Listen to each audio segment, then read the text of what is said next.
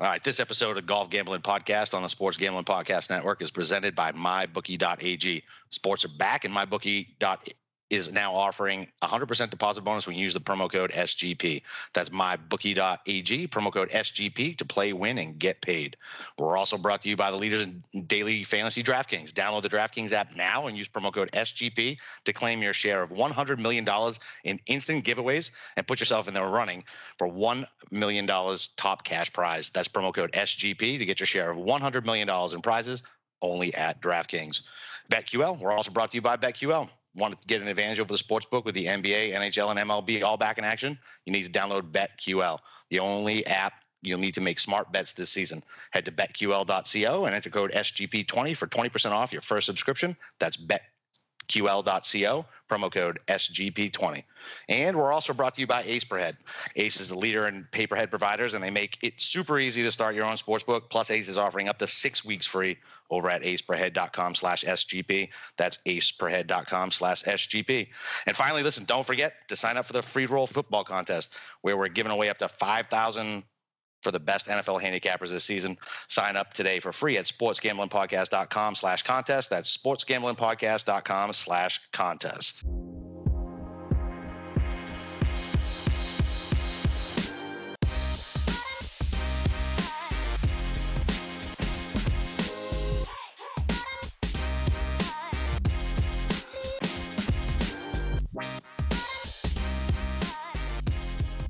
All right, welcome everybody back to the Sports Gambling Podcast, Golf Gambling Podcast.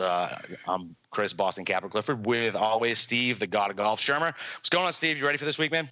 I am, Capper. I mean, it's going to be a good weekend. Wait, hold on a second. Did DJ just make another birdie? I think he did.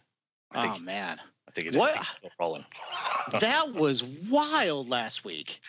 I mean, it was amazing to watch, right? Like, it's something just to be like, you never know when you're going to see this again. You know what I mean? I mean, you can see what it was, Spieth and then Els, right? Like 31 and 30. Like, you never see this shit. I mean, that's just like greatness to watch. It doesn't make for exciting golf on the weekend, right? But I mean, what a beautiful thing. I mean, the dude was just destroying that course in this competition. It was unbelievable. I mean, like, and think back to his last, like, about month and a half or so. I mean, so he first won the Travelers, and he played pretty well there. Then he shot 3 rounds in the 80s, and then came all the way back, and then he finished, second in the PGA? Yeah. And then last week, I mean, he was just on fire. And it wasn't even like he bombed and gouged the golf course. It was all his irons. Like, he wasn't even hitting driver a lot of holes. It was just, iron off the tee or 3-wood. But, I mean, when you gain, like, 15 strokes off the tee and with your approach shots, and then gain like a stroke per round with your putter, like, you're gonna win a tournament. And it's unbelievable how these boat races win a tournament, destroy a tournament. I mean, he won by 11 strokes. That is ridiculous. It really is. And so it's him. I think he missed the low score under par by a stroke to Els at Cupid Lua. Yeah. And then overall score, I think JT had like 253 at the Sony a couple years ago, because that was a par 70. Right. So, but overall, I mean, that was a great performance. And I think you had DJ I did tournament. I did every day, and he was the only thing that kept my fucking DraftKings alive. him and Cam Davis. Thanks to the rest of them. But wait, listen, cashing's cashing, and I'll take it. And yeah, listen, DJ was a good pick. I wish I was right on my Bryson call as well, but maybe I should have listened to you on that one, and maybe I could have cashed a hell of a lot more in DK, because I had a bunch of DJ Brooks lineups, and I really wish I did not. Yeah, Bryson really ruined it for you, didn't he? He did. He did exactly what you said. Like, God, it was gross. But what was nice is I was able to like take him off of my star board. You know what I mean? When you're watching on the tour, I have all my guys up, and I'm like, I'll just go ahead and unstar you Friday morning. We're good. I'm not even going to watch this shit. Yeah, I mean, it's like the stats don't lie sometimes, right? Yeah, absolutely. Yeah, listen, and listen, I do appreciate stats. I know I break your balls about Stat Nerd, but I mean, look, that's the only way you can really make decisions. I like to use stats along with my gut. I just wish my gut was smarter sometimes. That's all. That's all right. We weren't alone. Hey, I didn't trust my gut after I recommended in the Slack channel, hey, you should probably pick DJ. Yeah, for real. Yeah. So that's a reason why you guys should join the Slack channel. So for free, what I will do after Thursday and Friday, I'll look at all the strokes gain data and I'll take a look at what, the recent trends are. And I'll tell you, hey, this guy got pretty lucky today. He's probably going to fade, or this guy's going to come on. And after Thursday, one of the guys I highlighted was Dustin Johnson, and he was sitting there at 20-1. So I could have rectified my mistake of not betting him pre-tournament by taking my own advice, but I'm a moron at the end of the day, and I didn't end up doing it. So I missed out on all the fun while everybody cashed DJ tickets by the end of Saturday. So you're welcome. Yeah, for real. It really was by the end of Saturday. There was no drama left. It was just, how much is he going to get? Is he going to beat Els? And that was the same thing on Friday. It was like, holy shit, is he going to go? Is he going to get to 58? Like, does he really look like he was going to get to 58 on Friday? Like, that front nine was fucking ridiculous. And it was like, he's going to get there. Nah, I never got there, but I mean, it was still a beautiful thing. It was good. All right. So I saw you kicking around some stuff in the Slack channel about the top 5 as far as tee to green. Yeah. So I was crunching stats, just it's my Monday morning ritual habit to just put in the recent strokes gain data. And I noticed something as far as, what I like to look at. I like to look at short-term trends for ball striking, because that kind of helps who's like riding hot. And the list of guys who had the top 5 in tee to green, which is probably the most important stat most people reference when they talk about ball striking, it was really surprising he was on this list. So I put out there in the Slack channel, just in general, who do you think is in the top 5 over everyone's last about 4 tournaments? Sometimes there's a guy who missed a cut, but I generally try and piece together between 14 and 16 rounds, because generally that captures, the last 4 tournaments. So I'm going to pose the question to you. If you had to pick the top 5 guys who've gained the most strokes tee to green per round, who do you think it is? All right. So, I mean, just based off this weekend, DJ has to be in it. Like, I would assume he would have to be in it. Maybe I'm fucking wrong. And then somehow, I think Berger, we talked about him last week. I just can never get excited about the guy, but he does his job. I think Berger did it. And then maybe Scotty Scheffler. He's been really good. Morikawa. And then Kiz has been lights out. So I was thinking Kiz as well. So how many did I get right? You went 1 for 5. God damn it. Which is why I wanted to bring this up, because it was really surprising. So number 5 is Xander Schauffele, which really, I mean, it's not really much of a surprise, because he's pretty efficient tee to green. He's really good off the tee. So I'm not surprised there. Justin Thomas is number 4. Again, a ball striking machine. Not really surprised. The next 3 were pretty surprising. So number 3, Ryan Palmer is on this list. And I looked back in his last 4 tournaments. He's actually playing really good. It's been ever since the Memorial, where he came in second. He had a good PGA championship too. He played well last week. So the guy's kind of killing it so far. Number 2, and rest in peace, sir, Siwoo Kim. Your boy. Which is, it's too bad that he had such a bad Sunday, because not only did he ruin a matchup problem because Louis didn't play well on Sunday, Siwoo also didn't play well, but he didn't do enough to advance to the FedEx Cup playoffs, which is too bad, because he is on fire right now.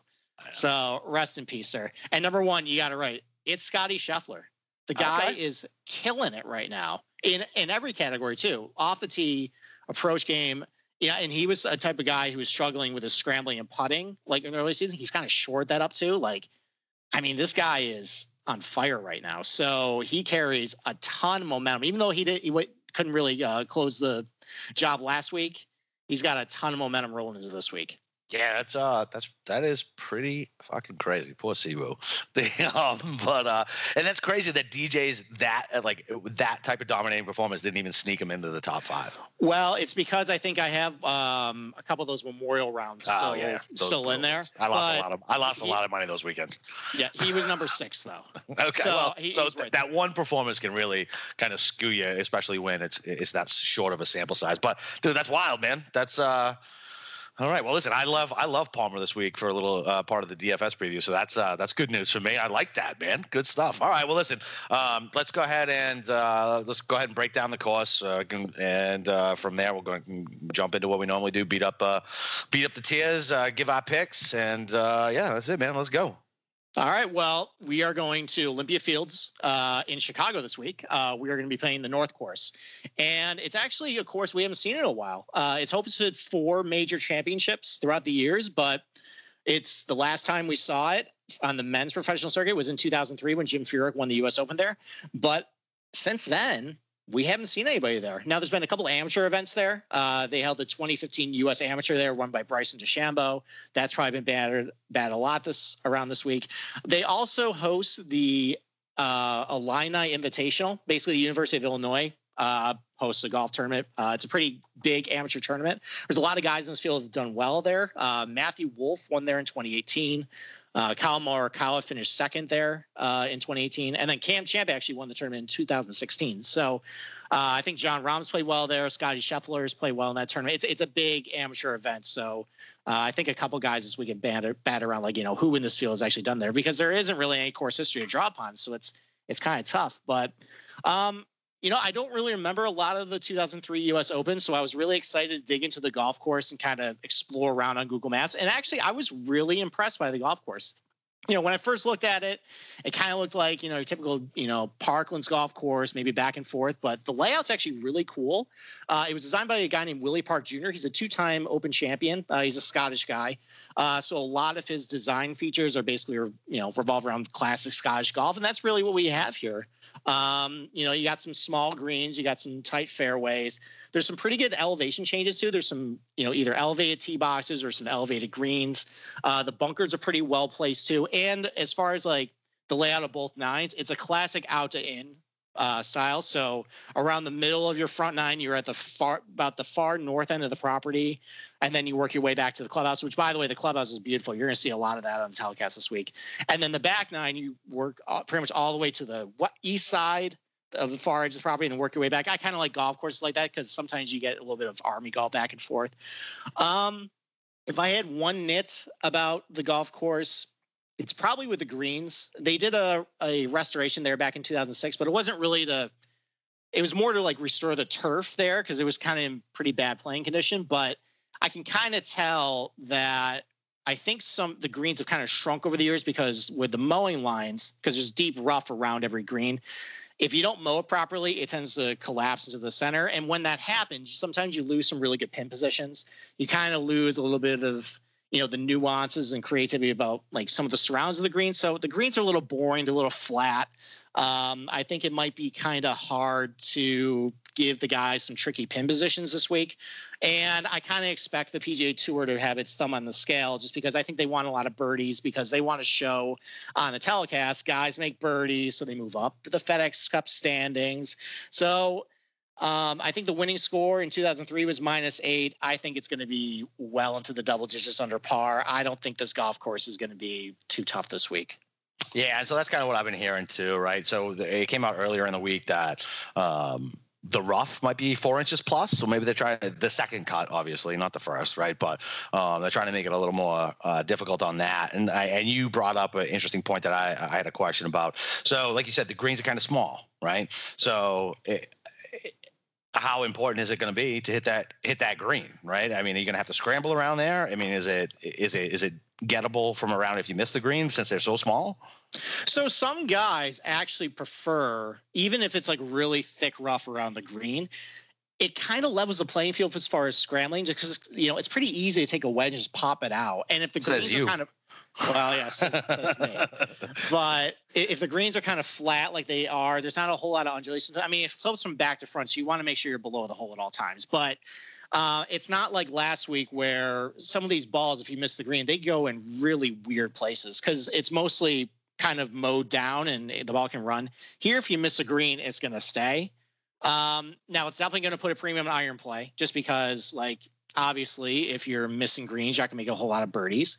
But overall, I think last week I definitely put scrambling on the back burner. This week, I am going to definitely put it on my radar, at least as a tiebreaker. I mean, it's going to be important to see a guy because people are going to miss greens. I want to make sure they at least get up and down for par. Okay, that makes sense. All right, so you're talking about basically you kind of put scramble on the back burner last week. What's the model build look like this week? Well, I mean, I think a lot of like overall similar things I'm looking for from last week are going to apply to this week, just because, ball striking is something that carries over week to week. Last week, I was very heavy on ball striking. It was a little more of a balance between, there wasn't really a whole edge between driving distance, driving accuracy. I place a big premium iron play. I'm going to do that again this week. One thing I will do though, and it's funny you mentioned that they're going to grow up the rough possibly 4 inches. People sometimes think that favors more accurate players. It really doesn't. It's really just going to favor a bomber just because they have such a better, easier time getting a wedge underneath the ball to get on the green. And just where some of the bunkers are on the golf course, they're set up right in about the landing zone of a shorter hitter. So it takes, on most of the bunkers, about a drive about 290 yards to carry them.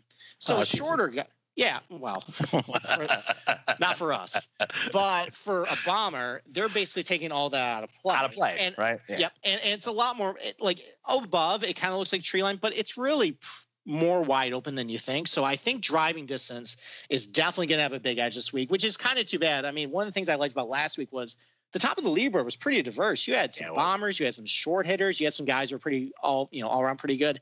I think this is going to eliminate at least 50 guys this week and really shorten the field of like who's actually going to win. Now, I mean, if a guy has a really good accurate driving week, he could do pretty well. I look at this golf course too. It kind of reminds me a little bit of Medina last year. It's basically, they look very similar. They both have, pretty narrow fairways, small greens.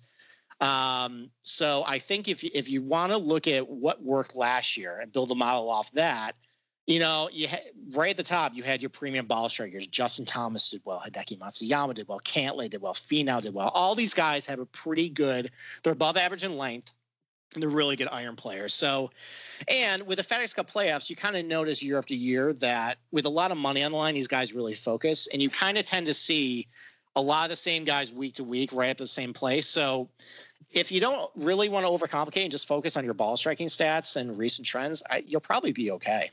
Okay, cool. All right. Well, listen, before we get into any type of DK breakdown and DFS strategy or anything like that, look, it's summertime, and at MyBookie, that only means one thing. It's winning season, baby. Winning season means doubling your first deposit. Winning season means free bets, super contests, survivors, and more. And at MyBookie, winning season is all about your chance to win big. It's simple. Make your picks, win big, and collect your cash. Invest in your intuition. Select from hundreds of future bets, and you can make bets in real time with MyBookie's live betting. Put that big brain of yours to good use and use promo code SGP and double your first deposit. New players up to get up to $1,000 in free play, designed to add more excitement to the sports you love and games you already bet. Thousands of cross sports wagers, props, and parlays await. Sign up now and bet with the best and celebrate your victory. Your winning season begins today only at MyBookie. All right, so as far as like DFS goes this week with the short, obviously no cut event. There's only 70 guys. We've talked about it. Like I don't do cash, so I certainly wouldn't do cash this week. But as far as like GPPs go, I mean, I would be looking at, unless you're rolling out the 150 lineups and you have a huge bankroll, I'd definitely be looking at the single and 3 entry tournaments, you know what I mean? And try to make your stands that way, just because I feel like there's going to be so many dupes. There's only so many ways you can go. And, we'll get to the tiers, but I mean, I feel like you have to make your stand 10K and above and kind of go all in on one player, and kind of the same thing in the 8s as well. What do you think? Yeah. I mean, I kind of look at this board, and primarily just because last week I felt like there was a lot more guys that could do well there, because I think the golf course kind of promoted a lot of different strategies. Here, because I think it favors a certain type of player that, I mean, I'm finding myself kind of liking less and less guys. So the pool of players I really like is definitely limited. I think overall, I think a stars and scrub strategy is probably going to work this week, just because I know that a golf course like this, that basically is a simple test of execution, where everything's really right out in front of you. Usually the cream rises to the top. So I know that the premium players are going to be on top there. And then there's a couple boomer bust guys, mostly because they're a little bit longer hitters in the $7,000 range. I feel like I can squeeze in there. But overall, I think you're right. I think as far as I think last week you could definitely throw in a lot of lineups, because there's a lot of guys, a lot of ways you can be creative with the lineup. This week, I think you probably want to target, your core players, and maybe, kind of settle on maybe like, contests where there's not as many entries. Right. Absolutely. And so especially you definitely want to find that core. And then you got to think too, as far as like placement points go. listen, you want to score. I don't give a shit if he's in the 6,000s or the 7,000s. The difference in points when no one's missing the cut, they got 4 rounds. You want to score there. You want somebody who can make birdies and eagles. I don't give a shit if he trades them off with bogeys or not. I need somebody who can score. So I don't care if you come in 30th or 69th now that Webb withdrew. We didn't even talk about, by the way. I'm assuming anybody who's listening to this already knows Webb is out. But you know what I mean? Like the placement points are so different. You need a scorer in there. So I feel like, especially in those lower tiers, you definitely need to go ahead and target guys who can make birdies, make eagles, and put some points up in DK for you. And then as well, I mean, I don't know what you think about this. Somebody brought it up. I think it might have been the Fantasy Degenerates podcast, as far as, or I don't remember who it was. It might have been them.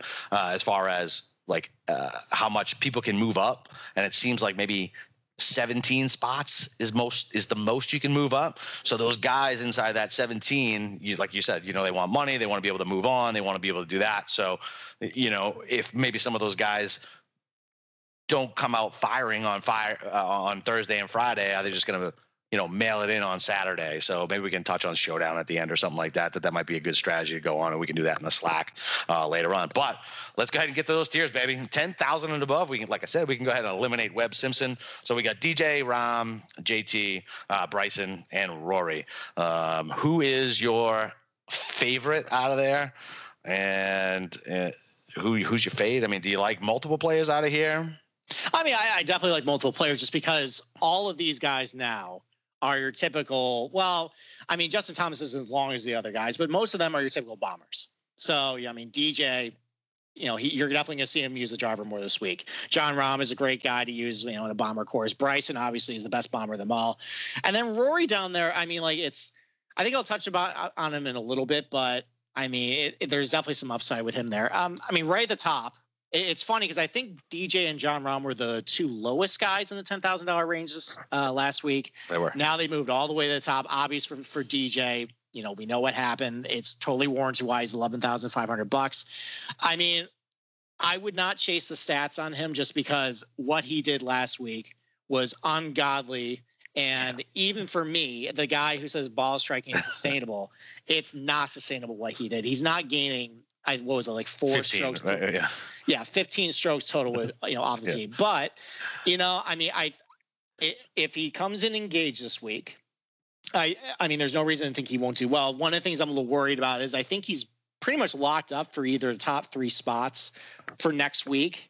And I don't know how any of these fucking points work in this stupid thing. I have no idea. I rely on the terrible golf coverage to try to educate me on that. Meanwhile, I'd rather just go on Twitter and try to find somebody who can break it down a little easier for me. But yeah, I mean, he's definitely it's worth probably 3,000 points this week for first or something like that. I think it's like 2,000 or 1,500 or something. Yeah. But regardless, I mean, I think like 4th place is only worth like 400 points, and he's ahead of, I think, 6th place. I was looking at this earlier because I was trying to figure out like where in the price and where people could go. Right. I think he's ahead by like 500 points over Daniel Berger or something. So unless Berger wins or comes in like second, he's probably not going to get leapfrogged by anybody.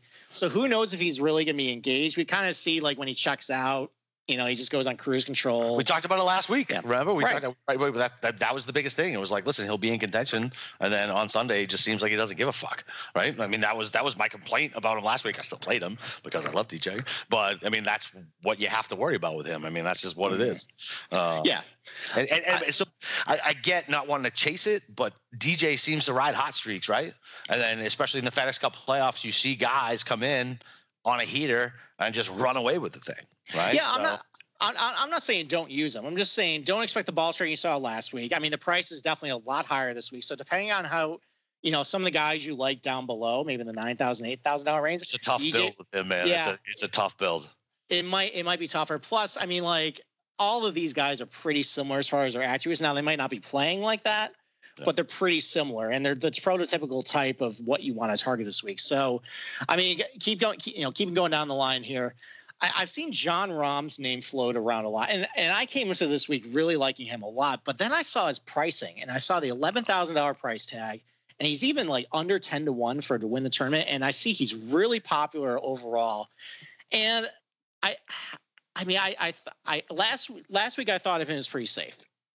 But the more I think about it, the more I dig into the stats, I don't know how safe that floor is, just because he's doing it all off the tee. And really his week to week performance is really dictated by his putting. Now, last week he gained over a stroke per round putting. The iron play just isn't there. He's kind of about 2 average over his last 4 tournaments, and overall all year he just hasn't been that good. So, I mean, I still like him. I think in a cash, lineup, I think he's still perfectly fine. He gives you a little bit of a discount from DJ, but still has that high upside to at least, and that safe floor. But I don't know. I mean, I have a little bit of hesitation just because I'm a little worried if that putter goes away this week and maybe he's a little squirrely off the tee, it could go away. Yeah, I'm with you on that. I was, like Monday, I'm like constantly refreshing my phone, waiting for pricing to come out.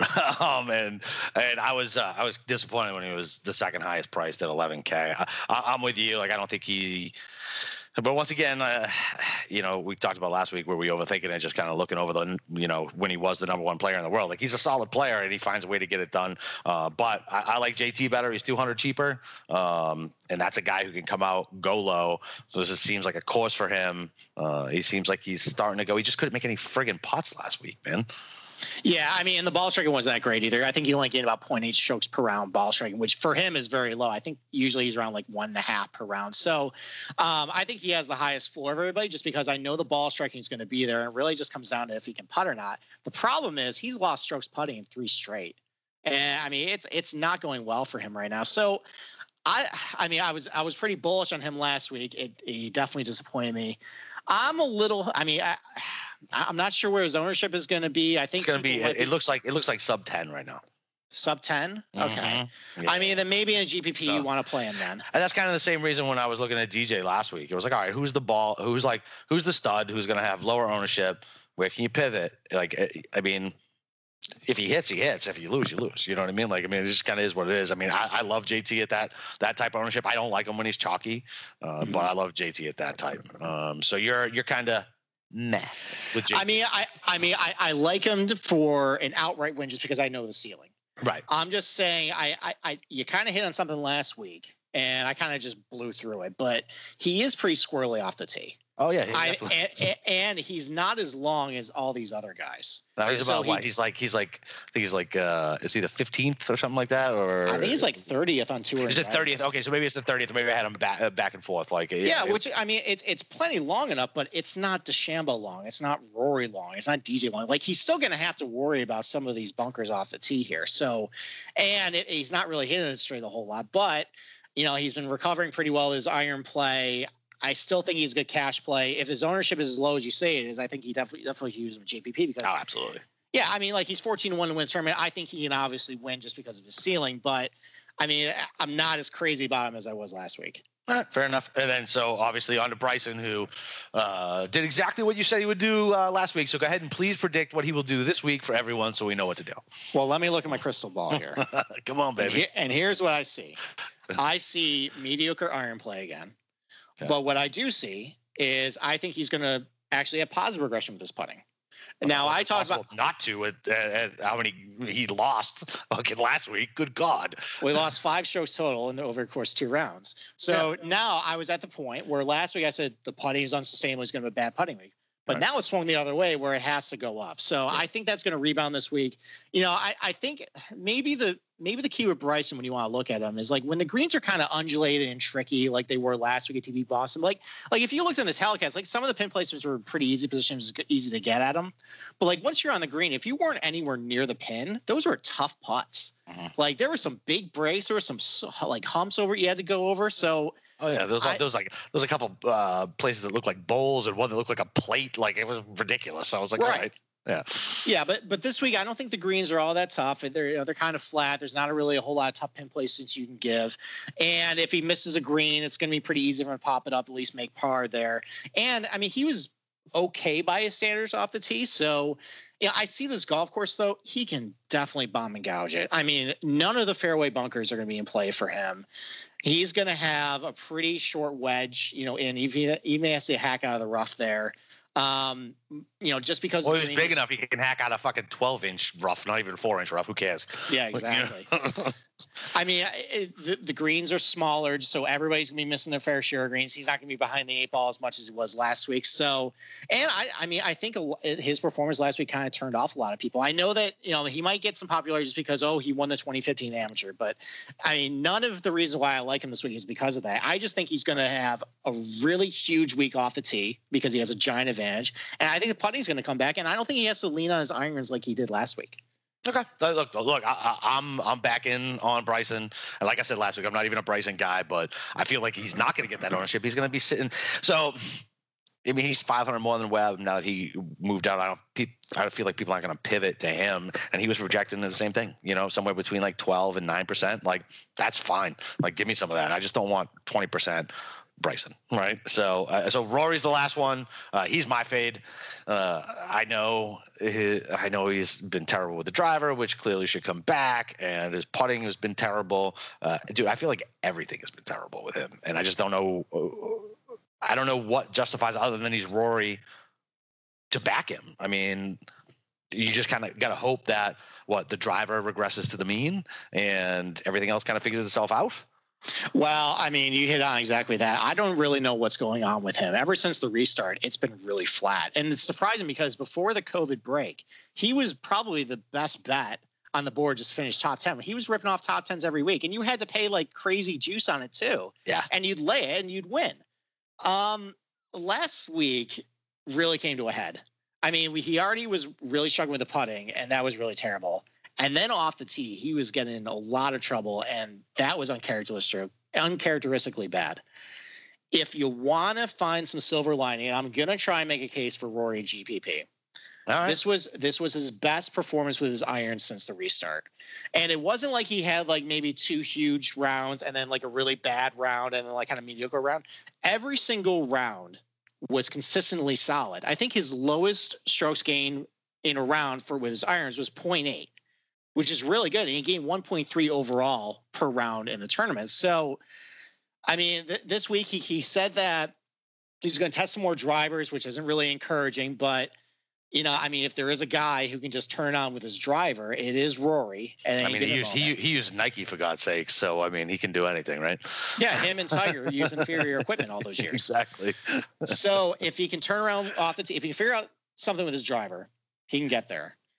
I think the fact that I saw 4 straight consistent round with his irons means I think he's found something there. And then it's going to come down to his putting. Now, I don't know. It's been so bad, but you know me.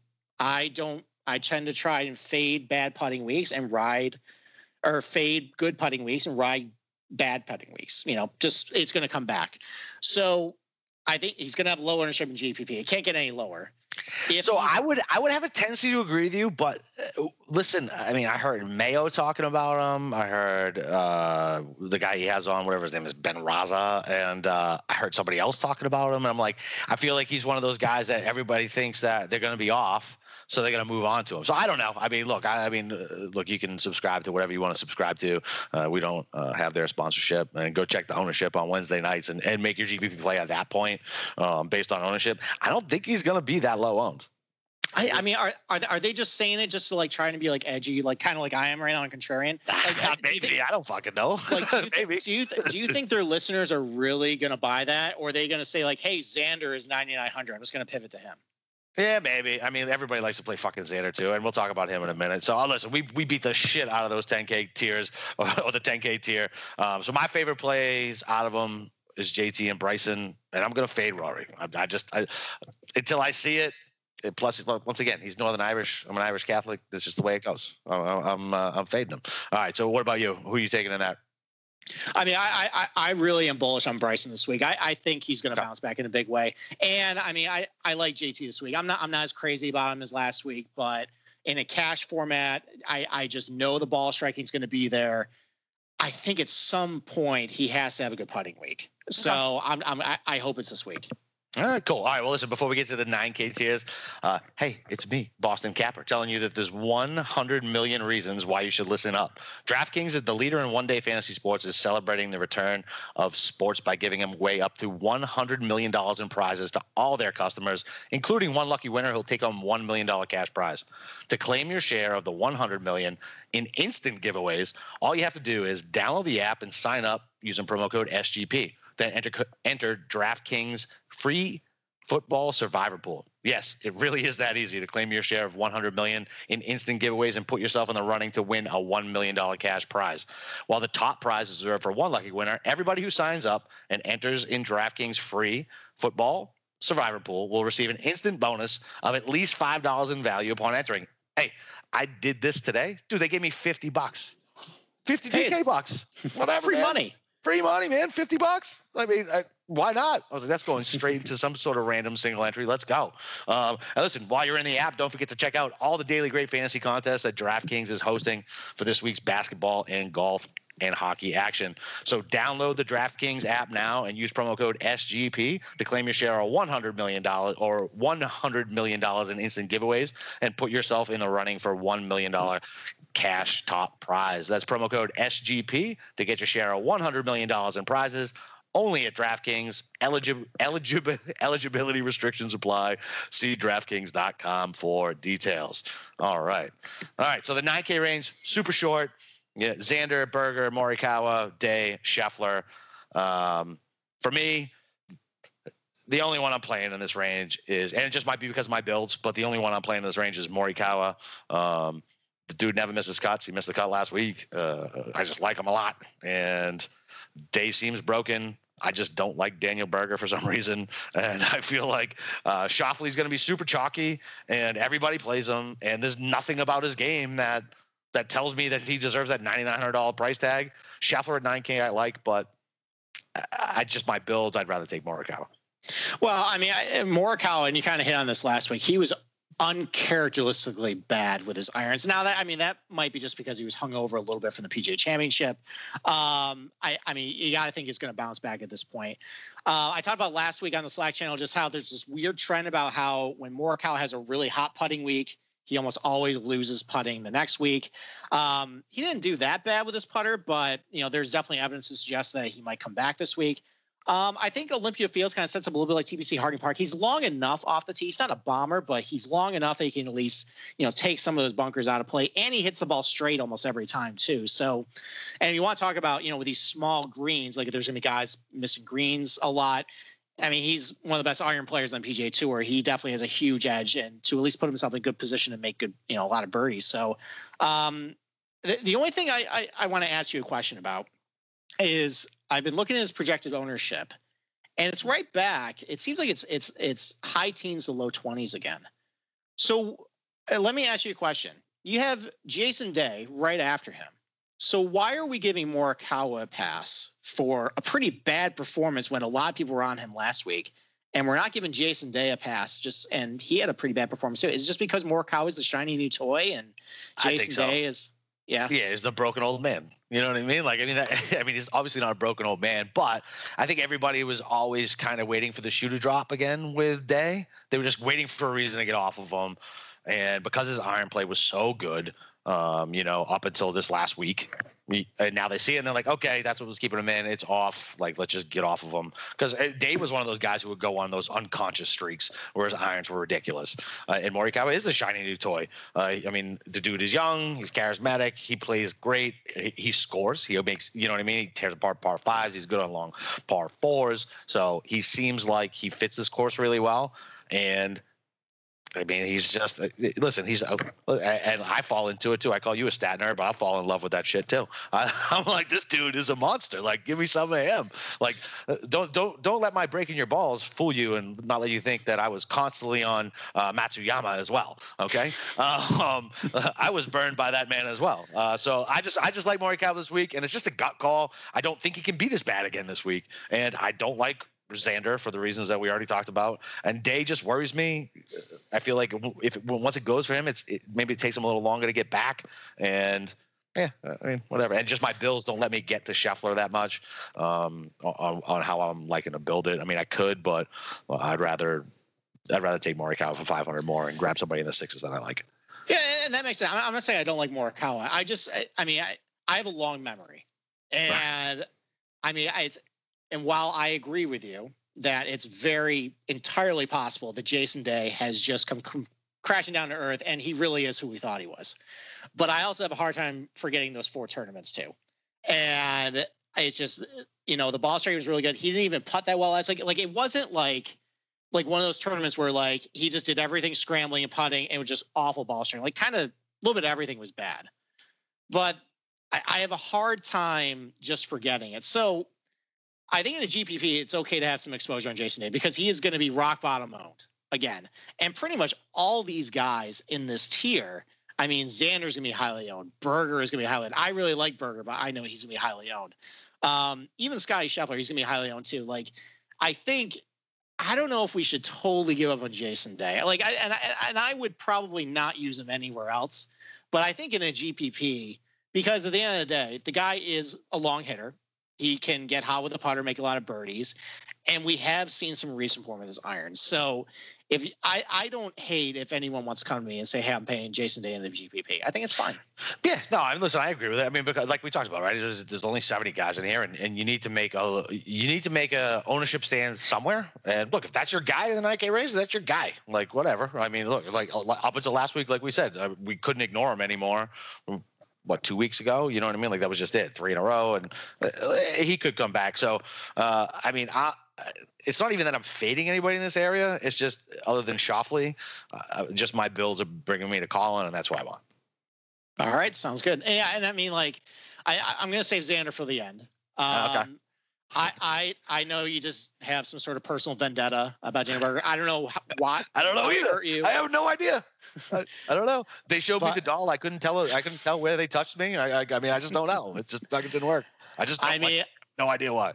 I mean, I continue to love Berger just because, like I mentioned last week, even if there's an area where he has like a C game, he's so good in everywhere else that I feel like he has a very safe floor. So, I mean, he's somebody I'm still going to like again. And then with Scottie Scheffler, like I mentioned before, I've heard arguments this week of, well, he doesn't have his caddy this week, or, well, do you think he really stand up with the big boys?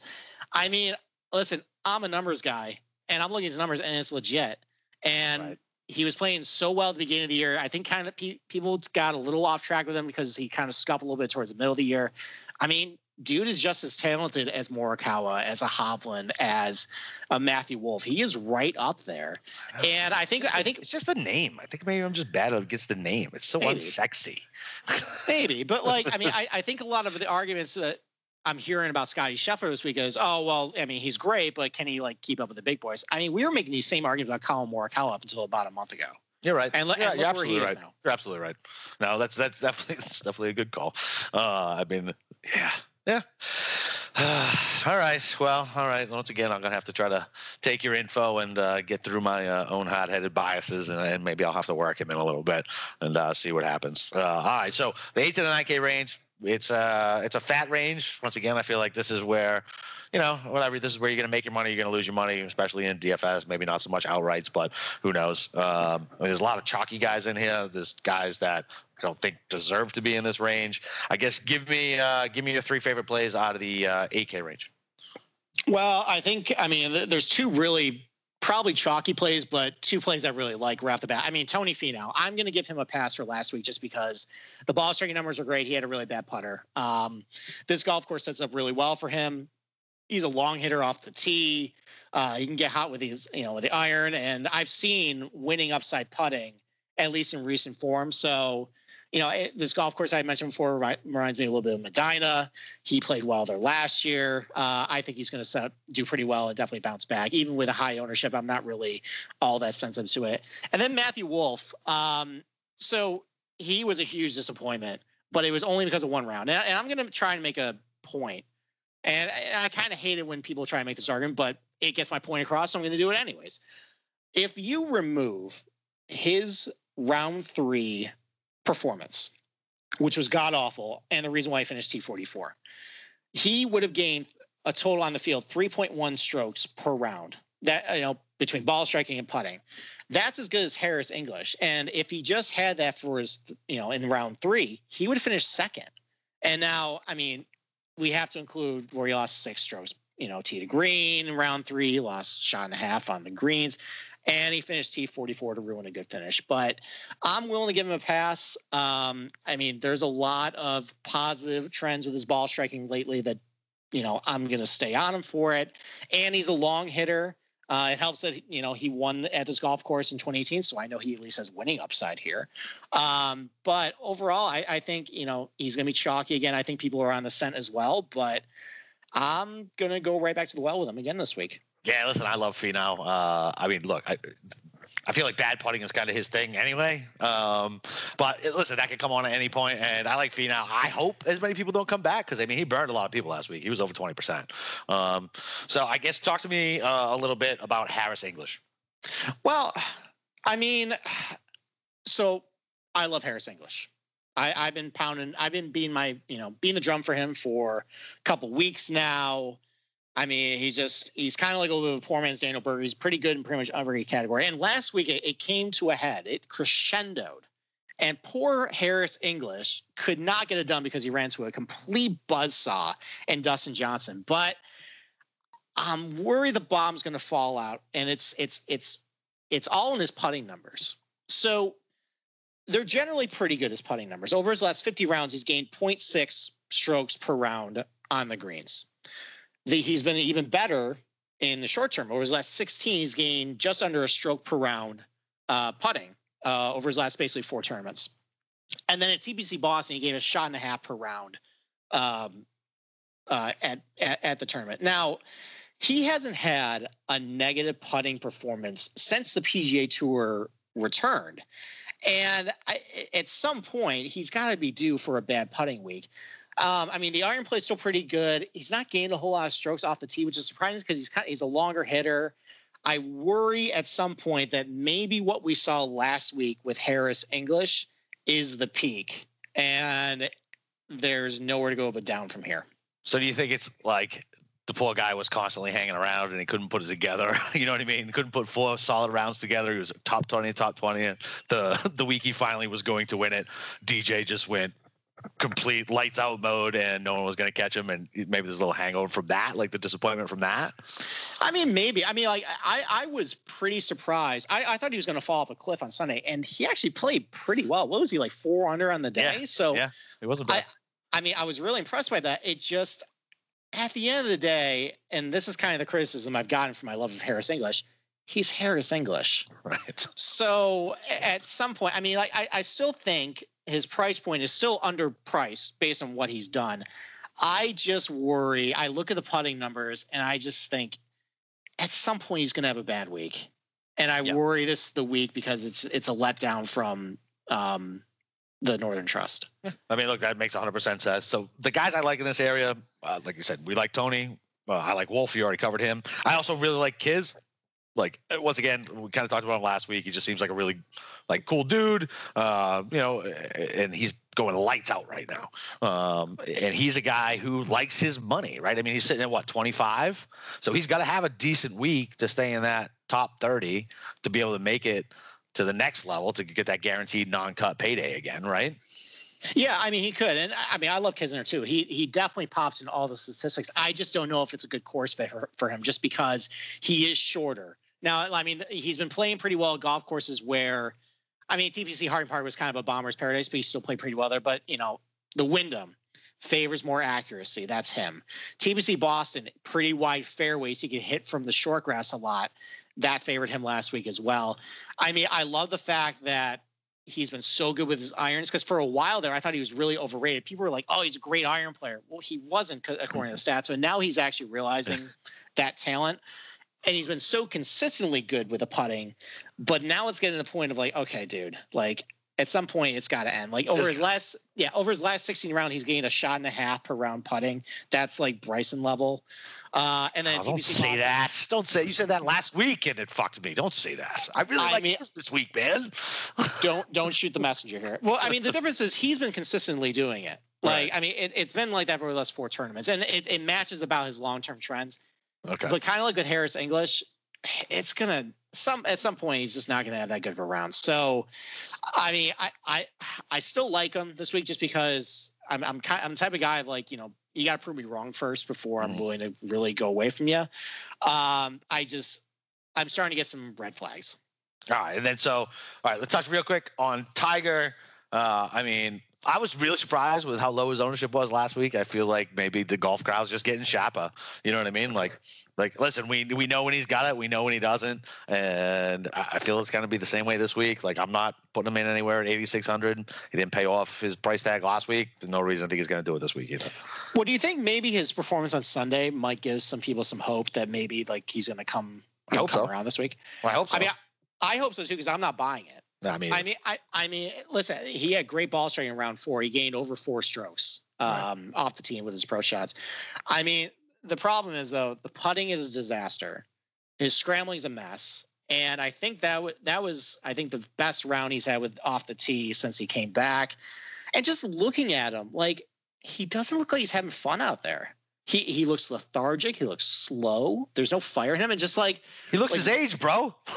Yeah, he's was he like 43 or 44? Yeah. Like I mean, if you like Tiger this week, what is your realistic upside with him? To me, I don't think I think it's like top 20, and that's it. I was gonna say top 20 here. And look at some of the guys around him. You have 3 guys. You know, I mean, I'm not huge on Cantlay and Patrick Reed this week, but they have top 5 upside. You know, they're $300 more expensive. Tony Finau is $100 more expensive than him. Top 5 Tony, baby. That's it. You can't close, but it'll get you a top 5. You have Kisner and Harris English have been the most consistent golfers for the last 4 tournaments, right below him. So like I get he can be a GPP, you know, play, but like in a GBP, you're looking for the upside, and I don't see the upside with him. No, I 100% agree. And so I'm actually off of Louis this week just because I feel like everybody's jumping on him because they saw him on TV on Sunday without a caddy, by the way. His caddy, I went outside to smoke a cigarette. I came back inside and his caddy was on the ground. I was like, what the hell is happening with Louis' caddy?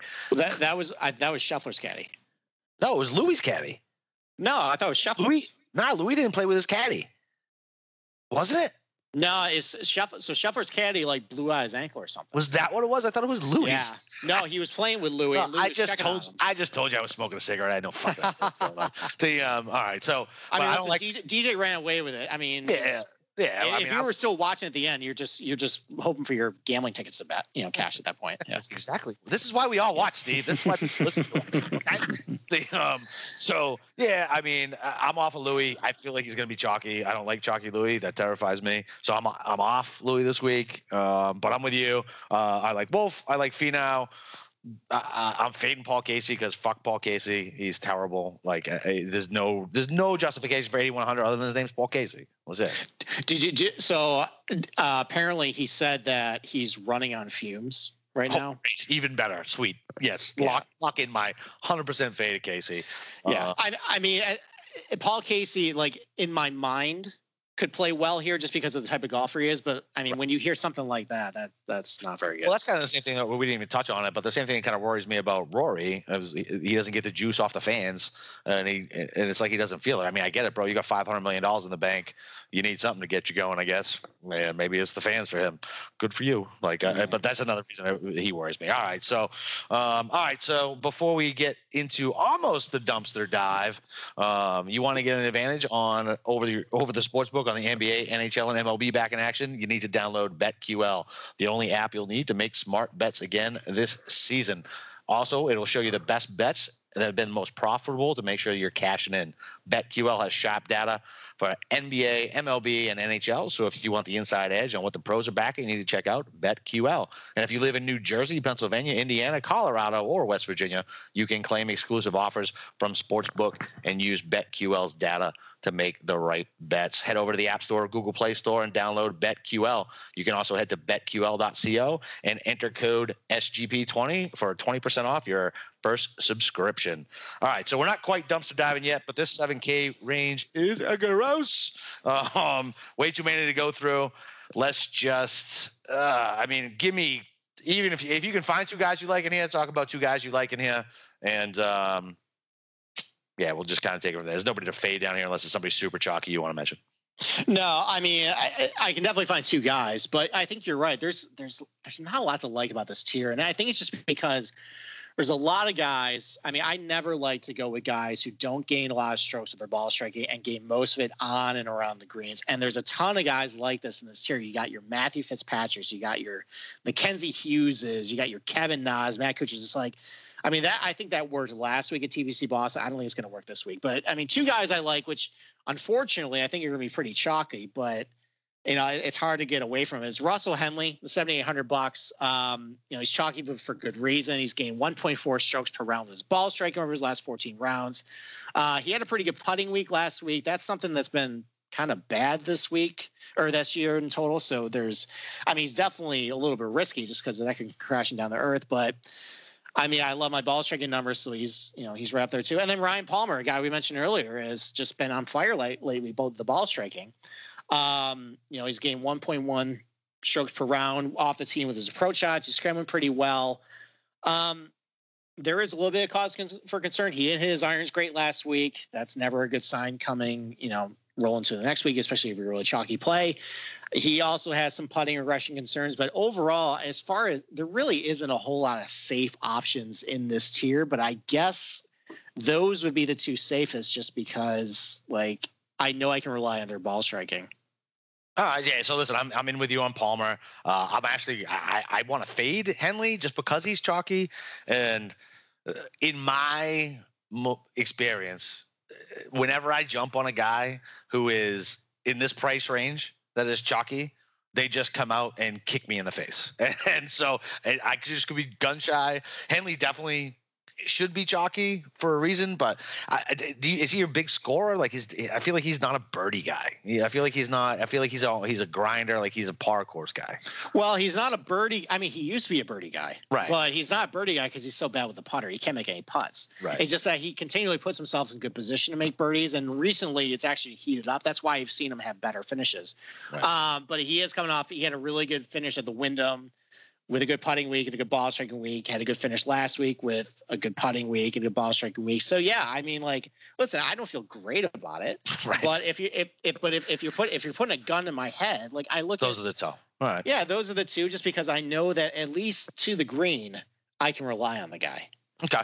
And then look, Kokrak made an eagle to get in for the week, and I don't know if you I used to love playing Kokrak, man. Fucking that dude.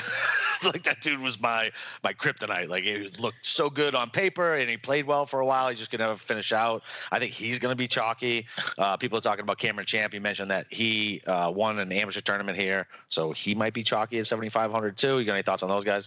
I don't know about that, just because Champ played pretty bad last week, and he was right there at the PGA Championship, but I think he had a little bit of hype last week and he faded away.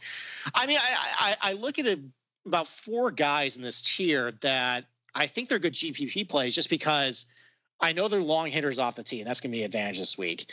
I don't know. I think maybe their ownership is going to be maybe relatively high for this tier, but I don't think it's going to be too crazy just because I think a lot of ownership is going to go to the $8,000 range, and above, and maybe some stuff in the $6,000 range. People dumpster diving. Oh baby, I'm dumpster diving, Leva. But I mean, it's a no cut event, so you can take some risks here. These are boom bust guys. So I look at somebody like a Bubba Watson. Yeah. Long off the tee, good ball striking numbers. Putting has been hit or miss. He's a type of guy who at least I know he's going to take all the bunkers out of play. I could see using him. Jason Kokrak, like you mentioned. Long hitter, good ball striking numbers, really comes down to how he putts. Cameron Champ, pretty much all his numbers kind of stink, but I know he can bomb and gouge the golf course like Bryson. And then Corey Connors, again, another guy, great ball striking, bad putting.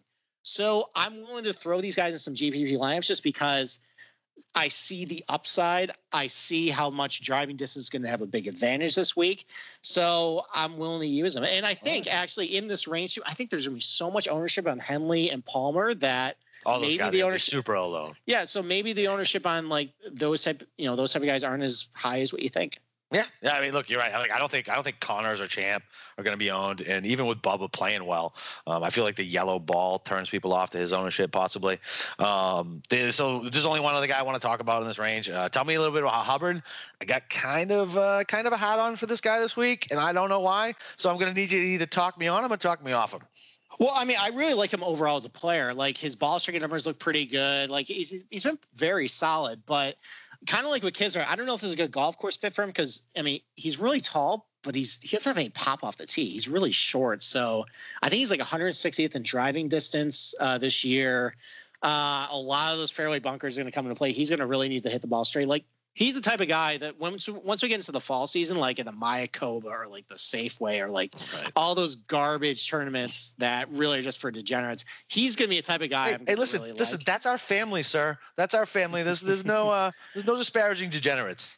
I didn't disparage. It's out of love. I'm just saying the truth. It's for us. It is for us, and literally only us. But I mean, I worry this week that it's just not going to go well for him off the tee, and he just can't get anything going. But maybe put him on the shelf this week, and then bust him out maybe in a couple weeks when they go out to Napa. All right. He's 7K. I'm gonna throw him in one just to see. All right. Anybody else you want to hit on real quick in the 7K range before we move on to the real dumpster dive? I mean, I think just a couple other guys I just want to highlight just because I mean there's some really popular names in here that are just really bad lately. Like Gary Woodland's down here, and played like shit last week. Well, he's been playing like crap for a while now. Like, apparently tipping the blackjack dealer didn't help him at all. It did not. The good vibes did not help Gary Woodland in Boston. Yeah, like I mean, like I again kind of look at Paul Casey. I like the idea of Gary Woodland here, but just the performance on paper just is not there. So I can't use him. Abraham Answer has completely fallen off a cliff. He was a darling for everybody up until I like he was popular last week, and I didn't really know why. Because the results on paper ever since about the RBC Heritage hasn't really justified it. So, I mean, he's fallen off a cliff. Sung Jae fell off a cliff again. I mean, he had a pretty good. I mean, to be fair, he didn't fall off a cliff. He was hanging onto that branch, like the Looney Tunes branch, already beneath the cliff, and he somehow got that branch the week before. Like he was already off the fucking cliff. That's true. I mean, he did have a good round two before he got cut, but I mean, that's a tricky one. Mark Leishman, what the hell happened to him? Seriously. I mean, he won me some money at Torrey Pines. I mean, thank you very much. But he's been one of the worst golfers I've tracked since the restart. Nothing's going right for him. And then poor Joaquin means we should play him this week. If you want to play him, go right ahead. No, I'm not going to do that. I don't advise anybody to do that either. and then Joaquin Niemann. I mean, like I guess you might be able to throw him in one of these boom bust guys just because the ball striking is really good. But he is dreadful on and around the greens. He's losing 1.4 strokes on and around the greens. And if the greens are small, no, thank you. I'll pass. I give myself enough stress with guys I like, never mind guys who I don't even like that much, and throw in my fucking lineup. No. All right, so dumpster diving is definitely coming. But before I talk to you about the dumpster dive, have you ever thought about starting your own sports book but don't know how? Ace Per Head is here to help you start your own sports book. They'll provide you with all-inclusive professional betting site with all the lines updated up to the second and wagers graded immediately. They have top-notch customer support going 24/7 and some of the sharpest lines in the industry. Plus, Ace Per Head offers live betting and amazing mobile experience. Get started today. And Ace is offering up to 6 weeks free. Go to aceperhead.com/SGP. That's aceperhead.com/SGP. All right, dumpster diving time, baby. All right. No, we don't have to spend a ton of time on this. Just is there anybody you like under here? I mean, there's not as many guys that I like as last week. Last week, there was a lot of guys in this range. I like this week, I'm definitely a little more lukewarm. I mean, a guy I liked last week, we were kind of disappointed, was Lanto Griffin. I think he started out pretty well, but he definitely faded on the weekend. I like him here just because he is a bomb and gouge type of guy where, his length off the tee can be an advantage. He might be someone I might be coming back to this week. Brendan Steele, he's at the length off the tee, really good ball striker. I liked him last week, kind of disappointed again. I think he might be able to bounce back this week. And then Adam Long, like he's been a guy I've been using a lot lately. He's been pretty good for the most part, and he's only $6,300, and he's got a pretty good balance off the tee and, on and around the greens. I like kind of his all-around game, and I mean, he's so super cheap that I don't really understand, like, compared to some of the other guys that are valued ahead of him, like, why he's that low. He hasn't really done anything in order to warrant that. So he's a guy, like, if you really want to dumpster dive. All right, I'm with you. I like Gooch. He looked good over the weekend. Plus, his name's fun to say. Like, what a fun guy to root for. Come on, Gooch. So I really like Joel Diamond this week. I am 100% on him. And one of the reasons why is, and I'll get into that with my, like, he's my DGen special that we'll talk about a little later. But the betting markets have him so much different than where he's priced at in DFS. So there's value there in a guy that's priced at that point that opens up some of the stars and scrub lineup that you can do. I mean, he missed the cut last week, but he clearly went out and played the cash game with somebody locally in Boston. So he's still sharp, but the guy's been so good, and he's right in that range that we were talking about. He's in that area where if he has a good finish, he can bump into that top 30. So I feel like the motivation will be for, obviously everybody's going to be motivated to make money, but I like Diamond this week. I've been hitting my scrubs pretty well. And so that's my guy this week. Well, I mean, he has been, well, here's the thing. So Steve, you're going to break my heart, aren't you? I'm not necessarily going to break your heart. I agree. I think in a GPP, I think he's great just because he has really high upside. He finished T10 at the PGA, finished T20 at the FedEx. The problem is there is massive downside. He has had awful performances in his recent form too. I mean, most of it came in Murphy Village. He was really bad. He was actually pretty bad last week at TPC Boston too. So I mean, he's another guy too that doesn't have a whole lot of distance off the tee. I think he's like 125th in driving distance, so that's not going to be great for him. But I can see your angle with a GPP just because he has high upside. And as far as why he's not really priced, like there's a discrepancy between his DraftKings price and maybe his betting price. I mean, maybe because there was a little bit of a buzz that he had with that cash game. He ended up playing with Nick Taylor, by the way, against a couple of scratch golfers. Yeah. And I forget where they played, but anyway, so I think that might be a reason why maybe his price is a little higher this week, just because of that. But I mean, I don't fault you for liking him just because there is that's big ceiling, and we've seen it from him. Yeah, let's go. Big ceiling. That's what we need, especially in this. All right, so give me your GPP plays. I know we kind of beat everything up here a little bit, but just for everybody, just give the GPP plays at the end, and you can give your cash plays. I don't do cash, and I'll give my GPPs and move on to the betting segment. All right. Well, I mean, right at the top there, over 10,000.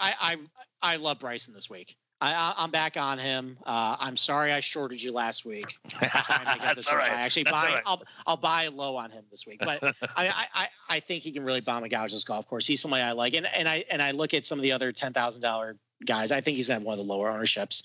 Scotty Scheffler, I think his ownership is going to be probably around mid-teens. But just looking at some of their guys in $9,000 range, he's probably going to be the fourth most owned. Like, I think Berger's going to have a higher ownership. I think Morikawa's going to have a higher ownership. Xamer's going to have a higher ownership. So if there's, and I think Scheffler just has a huge ceiling. We saw it last week, and I think a win is going to come soon. So he has winning upside, and that's important in GPP. So I like him. Same thing with Matthew Wolff. Again, he's going to be a little more chalkier, but like I referenced before, he has a massive ceiling.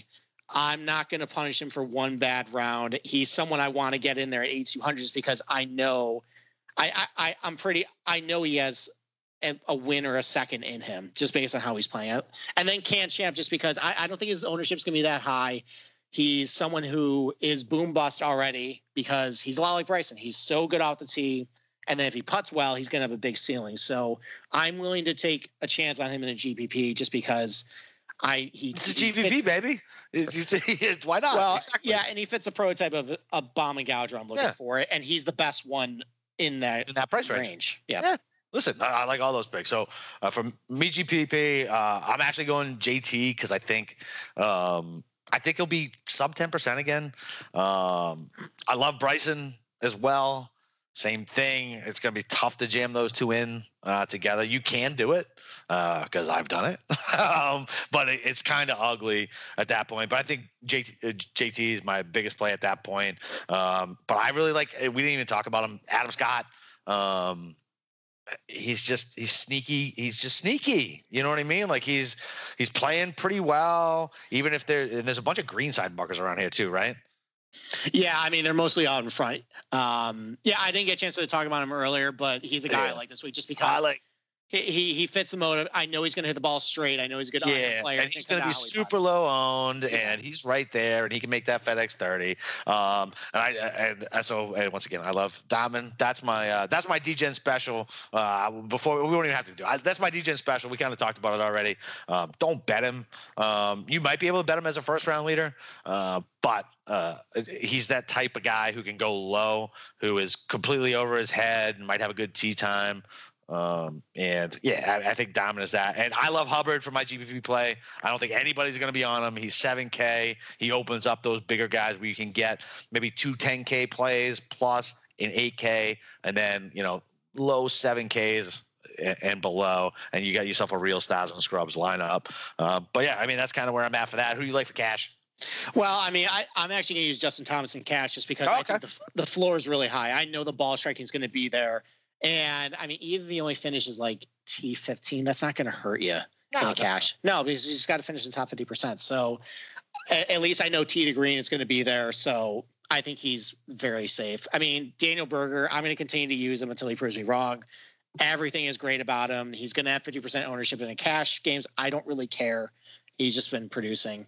I'm going to go with Tony Finau. I think he's going to bounce back a lot this week. I think he's really safe. I think the golf course sets up really well for him. I think he's going to have a nice bounce back with his putter. And then I hate that I'm going to go Russell Henley for a cash play, but the ball striking number is just it pulls me in. I know that he could fall off a cliff with the putter, but just of anyone in that range, it's a gross range. He feels the safest.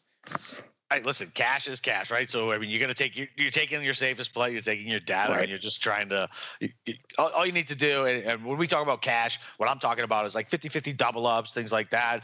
I don't know anybody who does a ton of head-to-heads like we do in football, like, spreading your risk out and doing, 50 head-to-heads versus 150-50. But so, yeah, 50-50 is like, yeah, why not, right?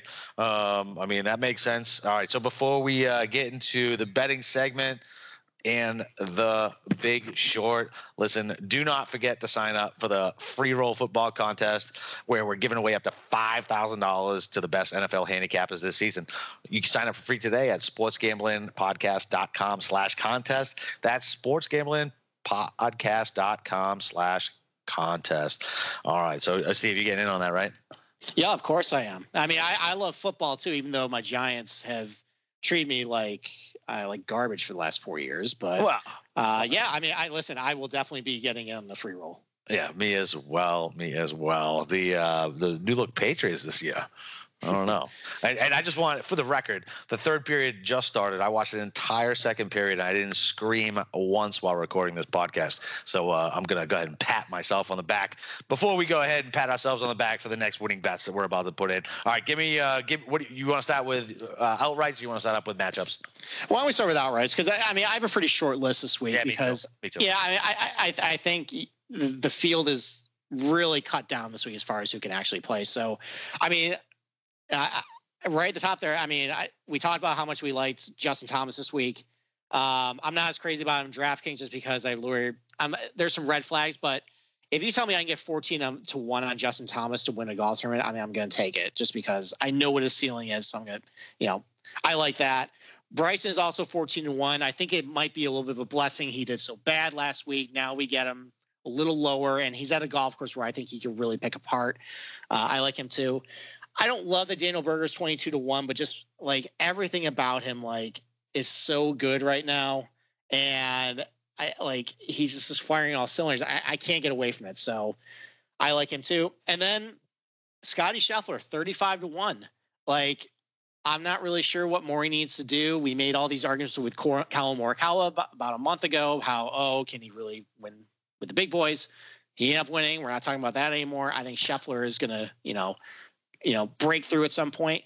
And then Matthew Wolff, it's not the 70-1 price I got him last week, but 40-1 is pretty good. He checks a lot of boxes for me this week. So I'm going to go with those 5 at first and then probably see how the tournament goes after round 1 and maybe, look to maybe play some live bets. I have Literally, 4 of the 5 that you got, the only one I'm switching out at 22-1 is I'm taking Maury instead of Berger. That's it. I like JT, love Bryson, Scotty Scheffler too, and Wolf. So I think I'm actually going to have to go dick around my DK lineups and maybe put a little more Scheffler in there. And since you're so high on him, man, and I'll blame you if we lose. All right. So as far as matchup props, what do you like for matchup props?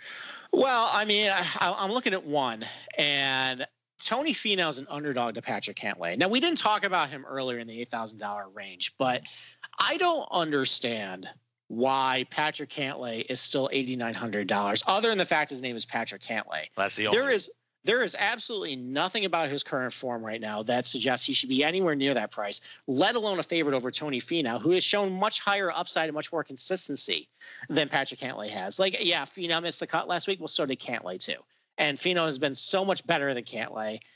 I mean, I don't understand that line at all. So I'm going to jump on Tony Finau to beat him outright at plus 105.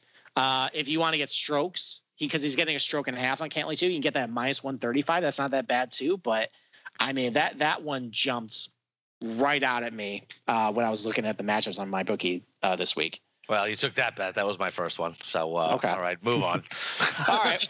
Well, I mean, the next one is it makes me nervous to talk about, a boom bust guy like Bubba Watson, back him on a matchup. But I mean, he's paired up against Mark Leishman this week. I have to, just out of principle, just because Mark Leishman has been so bad. I don't see anything in his form that suggests a turnaround's coming this way. You can get him at minus 120 straight up against him. And then the last one is, so we had a question. We opened up to the Slack channel earlier about, some head-to-head matchups we like, and Zach Bronner, our great NBA guru, he typically likes to bet matchups with the favorites. So he asked, what was my favorite? Well, I found one. It pairs Bryson against Jon Rahm. Now, I mean, on paper, it's pretty evenly matched, but Bryson is plus 145 against Jon Rahm. Jon Rahm's minus 165 straight up against him. That's a little too steep. I mean, especially because I really like Bryson this week. And honestly, they're kind of the same type of player. Like, they're both really good off the tee. They both are kind of struggling with their irons a little bit. And they both kind of, their success in a tournament depends on their putter. So I can get almost plus 150 with Bryson straight up against a guy. I think they're both, on even playing field. I kind of like that. Yeah, that's where the value's at. So, so when he talked about like the upper tier head to heads, so DJ at plus 1.5 versus Rahm, slight juice minus 130, like a shot and a half. That's what I liked. Yeah, I like DJ getting a stroke and a half against Rahm, like especially coming off what he did. I mean, I just feel like it could be a sucker bet, but at the same point, man, dude, that's slight juice, man. 130. Yeah, getting a shot and a half against anybody with Dustin after last week's performance and knowing what he can do when he's on, and that flat stick looks real fucking good. I mean, over the last 4 tournaments, they're even basically. They're both gaining about 2.1 strokes per round total. So yeah, you're getting a shot and a half. Yeah, value still there. That's pretty good value. Right. Oh, and so before we go down a little matchup props, we did have a couple questions in the Slack channel about first round leader bets and what we like to look for. We kind of touched on it a little bit, but maybe go into a little more detail. What's your favorite thing to look for first round leader bets, and how do you do it?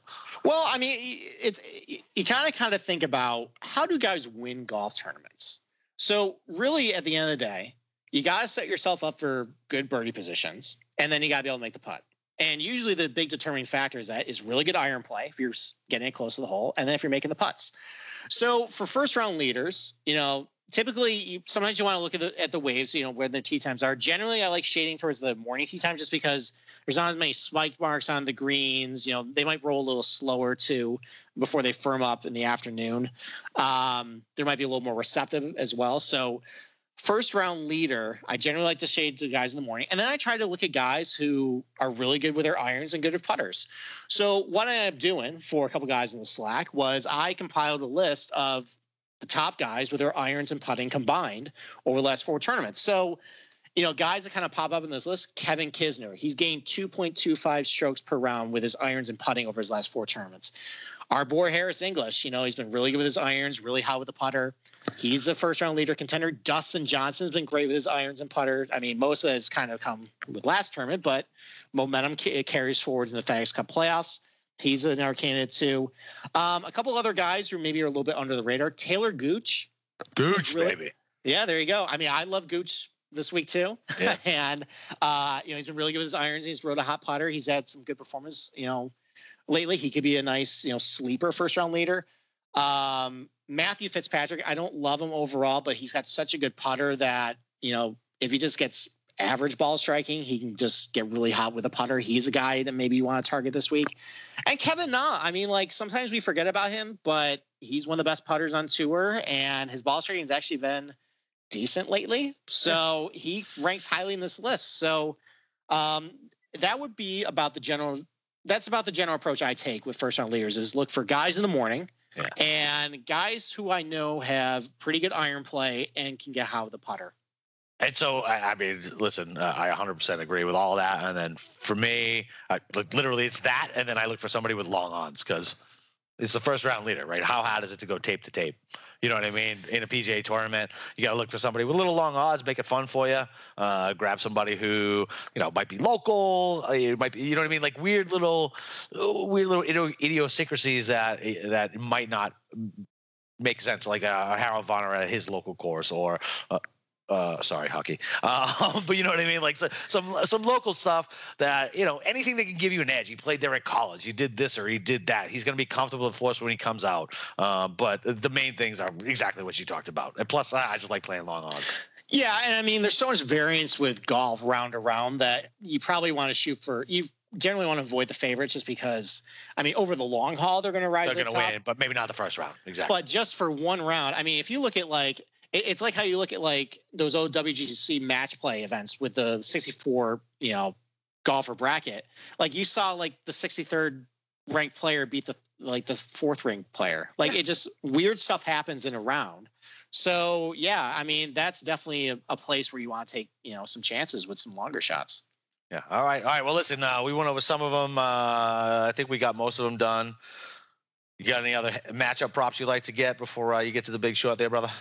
Well, I mean, one other one I like is, and I talked about him earlier just because I think it might be a little unfair to bury this guy already, but I can get Daniel Berger, who I trust a lot more and who has been just better over the long haul at -1.5 strokes over Jason Day.